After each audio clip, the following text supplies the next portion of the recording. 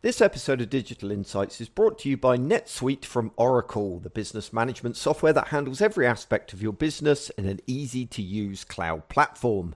And right now, NetSuite is offering you valuable insights with a free guide, the 7 key strategies to grow your profits. You can download it by going to netsuite.com/insights. That's netsuite.com/insights.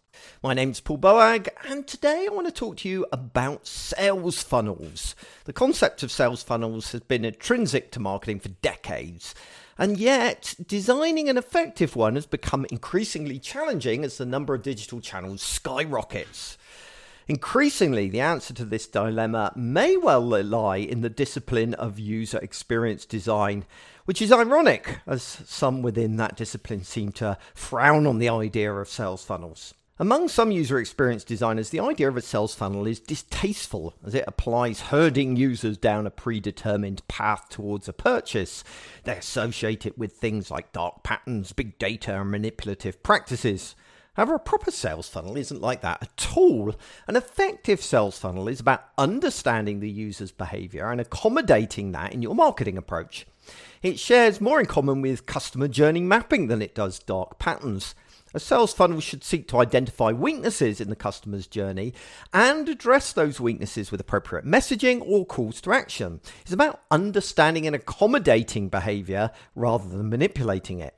A good customer journey map will contain information that proves invaluable when creating an effective sales funnel. In particular, it will include things like the stages in the user's journey around which you can build your sales funnel, the touch points that the user interacts with, and those you could be addressing in the sales funnel, actions that the user wants to take at each step in their journey, objections that will need to be addressed to move users down the sales funnel, and weaknesses in the journey that will need improving to prevent users leaking out of your sales funnel. In short, a good customer journey map should inform you when, where, and how to engage with your users throughout the customer life cycle.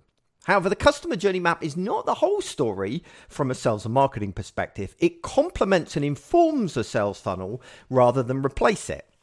How then can we use our customer journey map to inform our sales funnel? Well, for a start, we can use the steps we identified in our customer journey map and use them as the basis for our sales funnel. So, for example, a typical e-commerce journey might consist of the following steps: discovering a need, researching the options, making a purchase, receiving the item, and post-purchase support.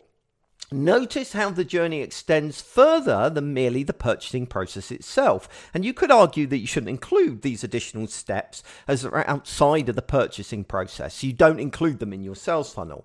However, as I explained in a recent podcast about my experience with BT Business, it's easy to lose a sale even after the deal is done. So with that in mind, think carefully before focusing exclusively on the sales steps of the journey when creating your sales funnel. Next, for each step in the journey, we should identify 4 different pieces of information that will help inform the sales funnel. These are: what touch points we can use to reach our audience, what messages do we need to communicate at every point in their journey, what should we ask the user to do next, how we're going to measure the success of any particular part of the funnel. Let's take a more in-depth look at each of these, starting with touch points. One of the primary roles of a successful sales funnel is to help you identify how to reach your audience. With only limited resources available and a near infinite number of channels from pay-per-click to social media, you need to know where to place your efforts. A well-designed customer journey map should be able to tell you the most appropriate places to engage your audience at any particular moment in their journey. That information can inform the sales funnel and, by extension, where you place your resources. Then there is deciding on the right messaging. As the user engages with your organization, they're going to have different questions, objections, and concerns at various points along the way. For example, early on in their engagement, they'll have specific questions about what it is that you offer and whether you even offer what they're after. Later, that will turn into more specific questions about things like pricing and fulfillment. To move a person on to the next step in the sales funnel, it's necessary to address their questions, objections, and concerns in any communications you have with them. That means you're going to need to have a clear picture of what they are so that you can shape appropriate messaging. Once again, this is where a customer journey map can help. It should have identified what these questions are, and so you can design appropriate responses. Next up, you need to establish clear calls to action for your sales funnel. Closing a sale isn't a singular event, but instead several small steps that move the customer progressively towards the final commitment. And that's the crux of a sales funnel, to move somebody down the pipeline to the point of conversion. Each step is usually associated with some call to action, with each action being a slightly more significant commitment than the one before. For example, a sales funnel for a charity might begin simply by clicking on a social media update. Then it might be to read a blog post and sign up for a newsletter. Only then might it move on to something like signing a petition and eventually making a donation. However, even then you're not at the end. They might follow up asking you to commit to a monthly donation or become a fundraiser. Eventually, you might even ask people to consider leaving a legacy. Each step builds on the one before. A good starting point for deciding on these actions is to once again look at your customer journey map.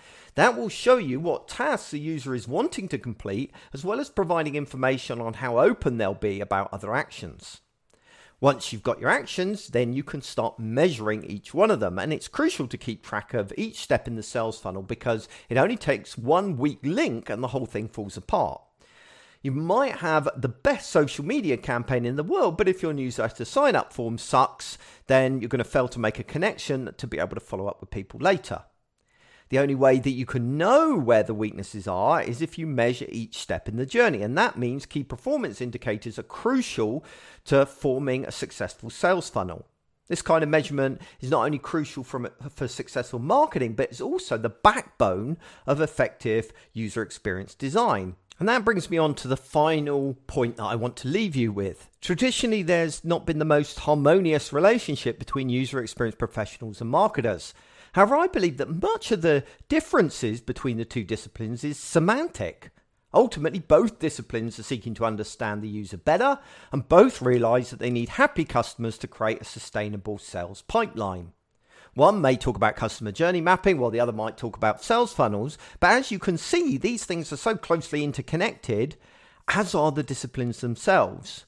We need to learn to adopt one another's vocabulary and improve communication across these departmental silos. And talking of sales success, NetSuite are currently offering valuable insights with their free guide, 7 Key Strategies to Grow Your Profits. You can download the free guide by going to netsuite.com/insights.